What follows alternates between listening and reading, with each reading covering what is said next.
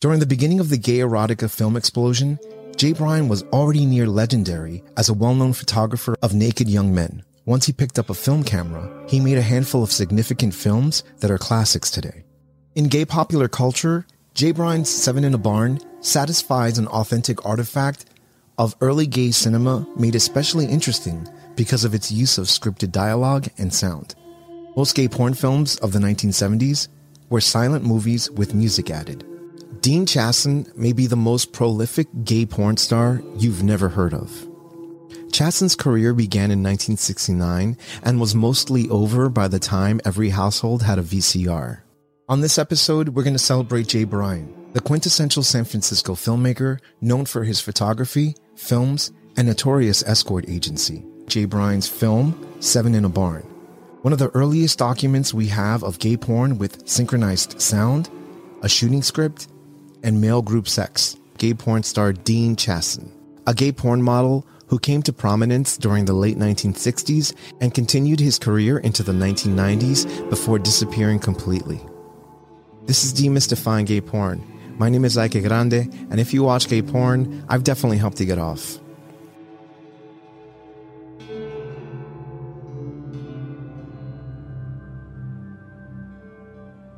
Before we continue, I want to remind you to help this channel by clicking the subscribe button and selecting the bell icon for notifications to see more content like this. Every little bit helps, and I absolutely appreciate it. Thank you.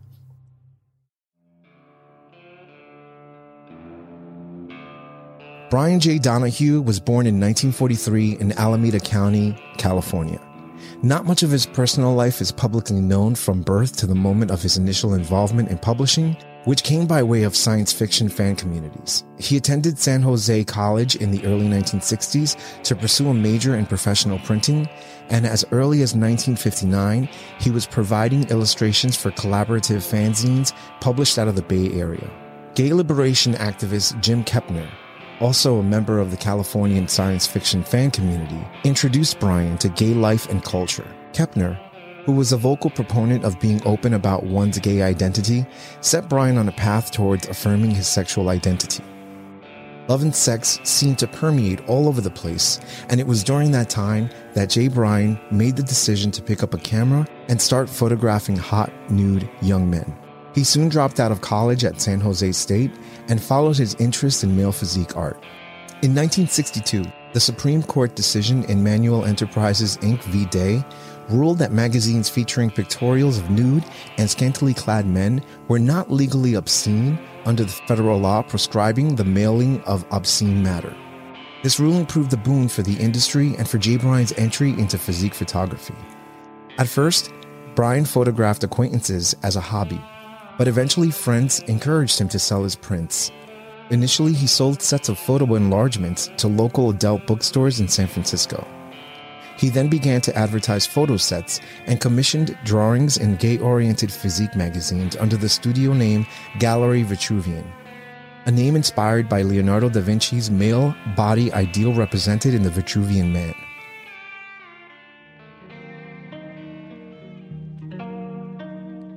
Bryan made his debut commercial venture into the physique market with a Gallery Vitruvian advertisement in H. Lynn Womack's popular physique magazine, Manual. Each subsequent month, Bryan's photographs increasingly appeared in other physique magazines, culminating that year in a centerfold for the British Modern Adonis.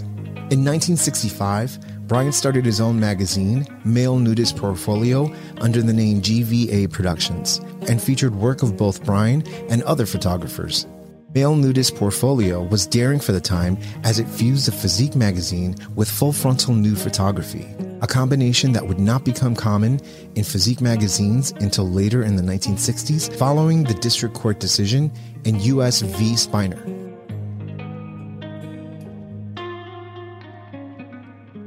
Bryan was allegedly the first in modern era to publish male full-frontal nudes.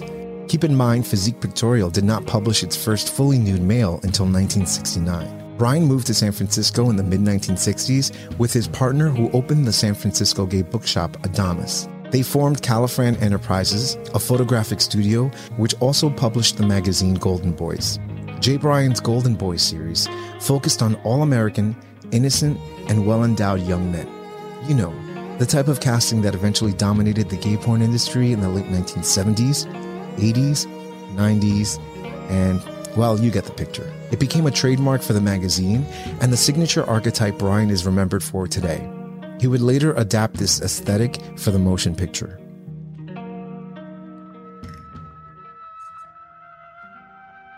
During this time, Bryan began producing loops, his first being a loop called Tony on the Beach, which would play at midnight at theaters.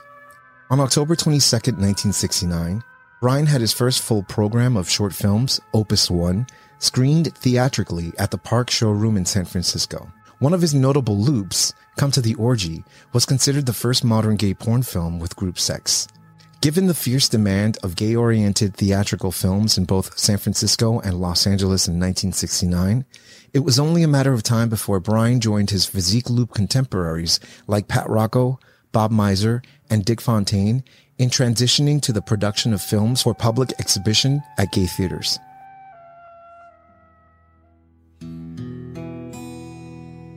In 1971, Bryan opened a modeling agency in San Francisco called J. Bryan's Models. If you were a fan of the Golden Boys magazine and the loops that Bryan had released, you may have been in luck since many of the models that were featured in the publications were also available for hire. With the modeling agency, everything was surreal. A life of photography, partying, and big bank deposits. That same year, Bryan would release his breakout narrative, 7 in a Barn. Then the legal harassment began, and with every year that passed, it became harder for Bryan to continue his business. A police raid and obscenity charges put an end to Bryan's modeling agency in 1972. After months of arduous litigation, Bryan quit the business and moved to Hawaii, where he became a radio announcer on a local radio station.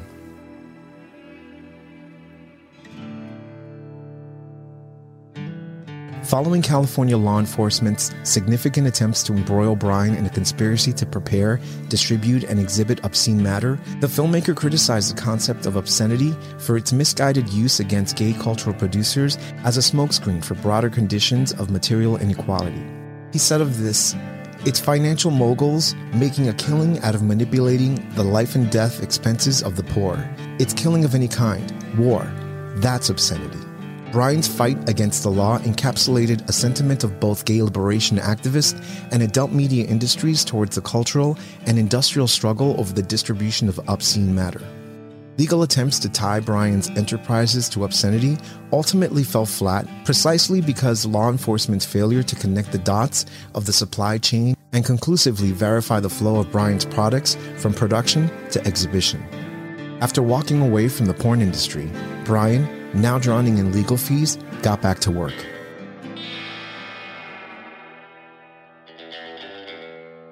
Bryan began to make his own films under his company Vitruvian Productions. He made a film infamously called 7 in a Barn, starring, well, 7 hot guys in a barn.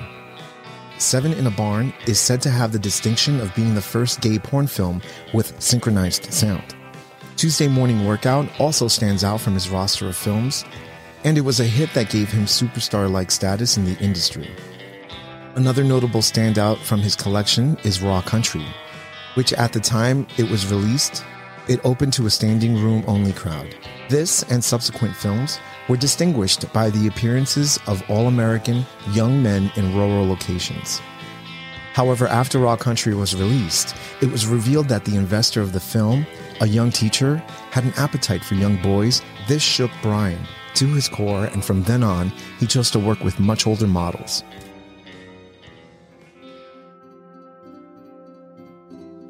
By the early 1980s, Bryan transitioned his film operations to home video distribution under the name Vitruvian Video.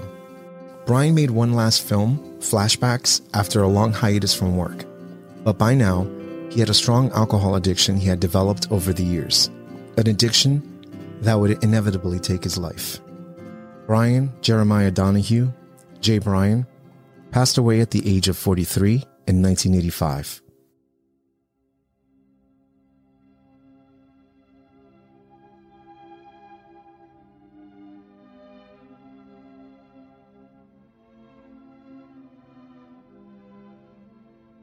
One obituary credited him with being largely responsible for the influx of gay men to the golden California he painted in his creative productions. A testament not only to the influence of Jay Bryan's signature Golden Boys concept, but also the effectiveness of circulating the concept via distribution. Jay Bryan is relatively absent in histories of San Francisco's gay media industries. This absence is partially explained by the fact that Jay Bryan passed away so young, but similar to his more remembered contemporaries, such as Pat Rocco and Bob Mizer, Jay Bryan was a politically engaged figure on the gay West Coast in the 1970s. Bryan worked to house and employ homeless and working-class gay men throughout the gay community, independent from societally sanctioned modes of employment and welfare. Yet, unlike Rocco or Mizer, Jay Bryan has no official centralized archival collection from which to draw historical accounts of his life or work. Watching his films are all we have left, and they speak loudly of Jay Bryan's vision of youth, sexual freedom, and naturalism unfettered by society or its constraints.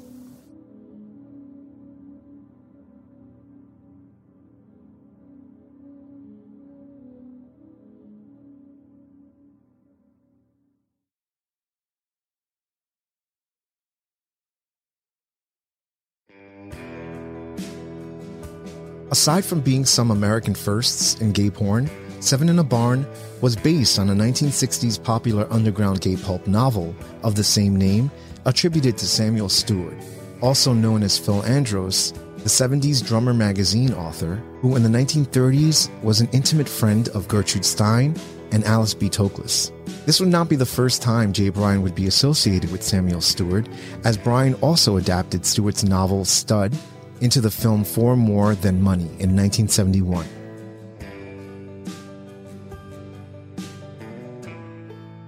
Seven in a Barn was among the first feature-length gay hardcore narrative films.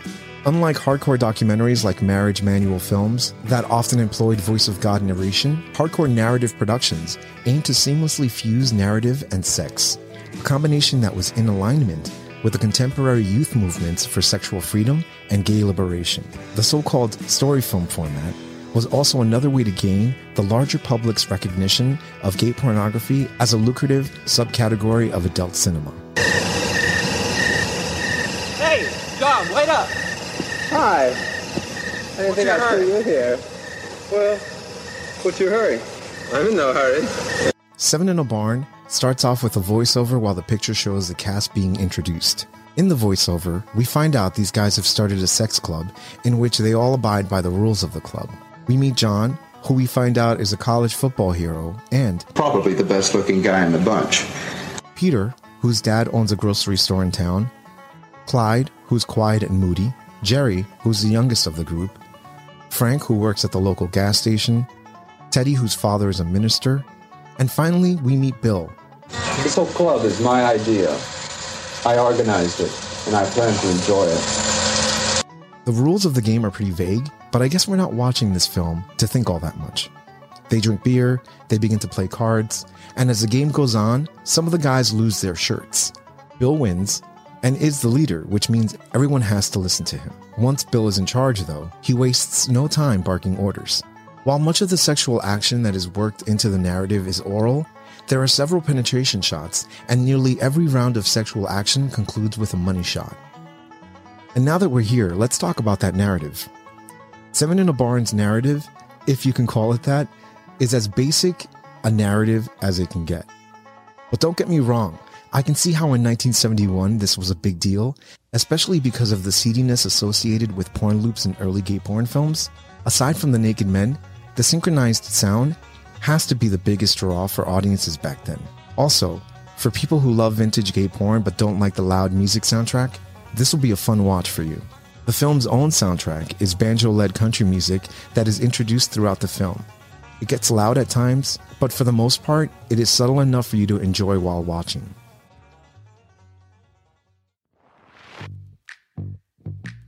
Upon its release, Seven in a Barn was a hit.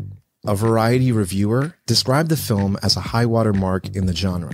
An acknowledgement in Variety was in alignment with broader press widespread coverage of hardcore narratives, both straight and gay, that followed the box office successes of Howard Zime's heterosexual hardcore Mona in 1970 and Wakefield Pool's Boys in the Sand in 1971. Two films that ushered in the porno chic era that has been popularly attributed to Deep Throat in 1972.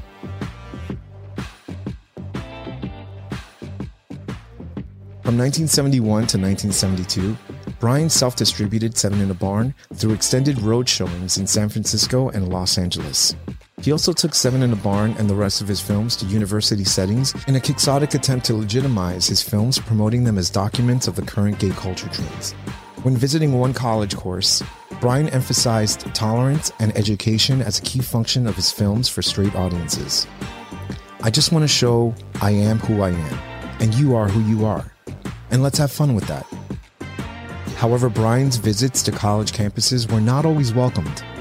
Due to the novella's popularity on college campuses and the film's legitimizing story film format, Bryan's Seven in a Barn was initially considered to be shown in a University of California, Irvine course on varieties of human sexuality in the fall quarter of 1971. However, faculty reportedly decided not to show the film because it was deemed pornographic. In 1972, the Gay Student Union at UCI scheduled Bryan to appear on a panel discussing pornography, which would include a screening. The university administration had approved the event in February, but temporarily rescinded the permission to screen Seven in a Barn following anonymous complaints during the period of the event's promotion. Early on March 9th, the administration held a private hearing and preview screening of Seven in a Barn to a group of community leaders, faculty, and administrators to decide on the issue of screening the film at a public panel. Despite the fact that over 70% of the committee members voted to allow the film showing, the administration ultimately prohibited the film screening. Bryan still appeared at the GSU panel, which reportedly drew 300 attendees. Orange County Police, acting on information from San Francisco Vice, who had viewed the film, were also present and confiscated Bryan's print on the basis that the film was obscene. While the film was eventually returned to Bryan and no obscenity charges were filed, a Los Angeles district court dismissed the GSU civil rights suit against the Orange County Police and district attorney. In the coming months, law enforcement increasingly targeted Bryan on felony charges that would carry stronger sentences than misdemeanor charges like obscenity. On May 7, 1972, Bryan was busted again in San Francisco on charges of aiding and abetting sodomy and oral copulation, and the distribution of obscene matter based on testimony by a police informant. Police seized Bryan's unfinished film, along with equipment including his camera and business records. In the gay press, Bryan stated he would fight the case to the Supreme Court if necessary because the aiding and abetting claim was particularly broad and would allow for future prosecutions of theaters, bathhouses, and other spaces of gay male communal congregation.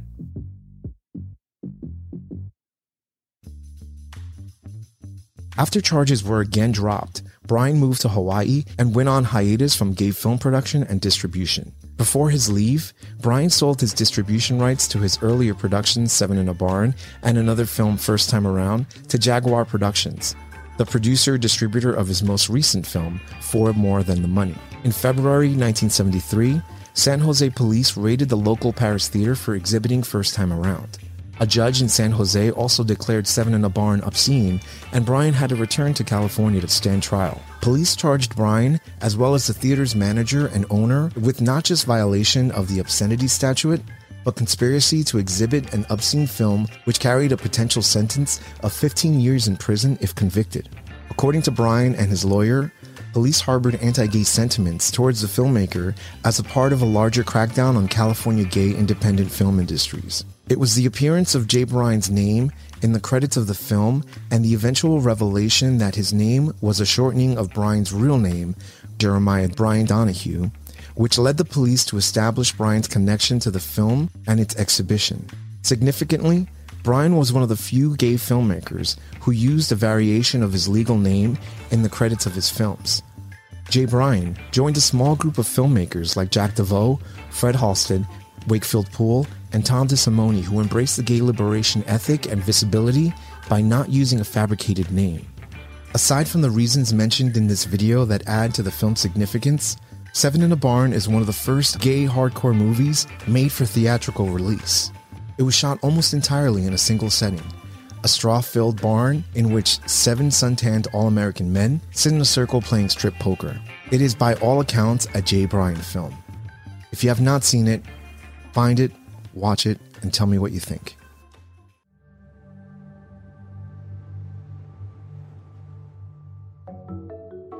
Very, very little is publicly known about the man whose stage name, depending on what day it is, was Dean Chasson, Dean Chasson, or Dean Chasson. So little that I debated making a video on him.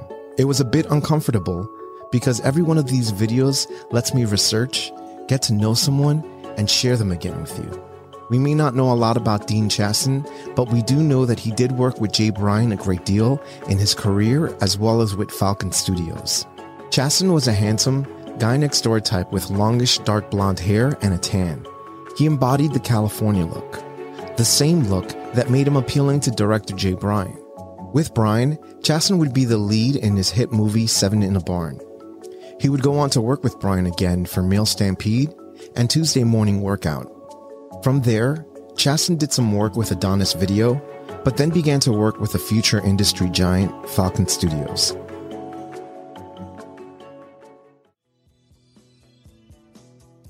Falcon's first movie was a two-part loop called Muscle, Sweat, and Brawn, which featured Dean Chasson. Chasson would go on to appear in many Falcon titles, but none was probably more infamous than Brothers, which features a younger Chasson and Greg Chasson, promoted as his brother.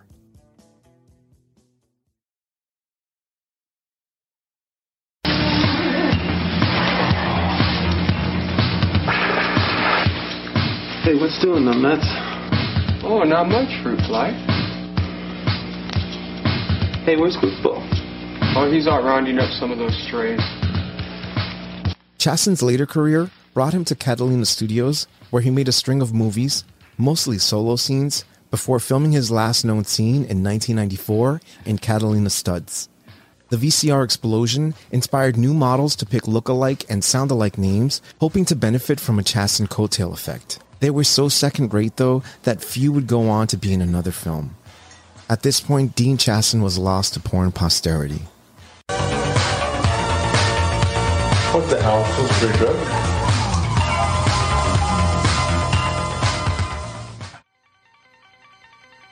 Dean Chasson was one of the few models from the period to do well for himself financially, saving money from his appearances in porn and escort work and investing in real estate. I have read that by the end of the 80s, Chasson owned a vineyard in Southern California and a rental property. Dean Chasson's sounds like a genuine happy ending in an industry that can use many more.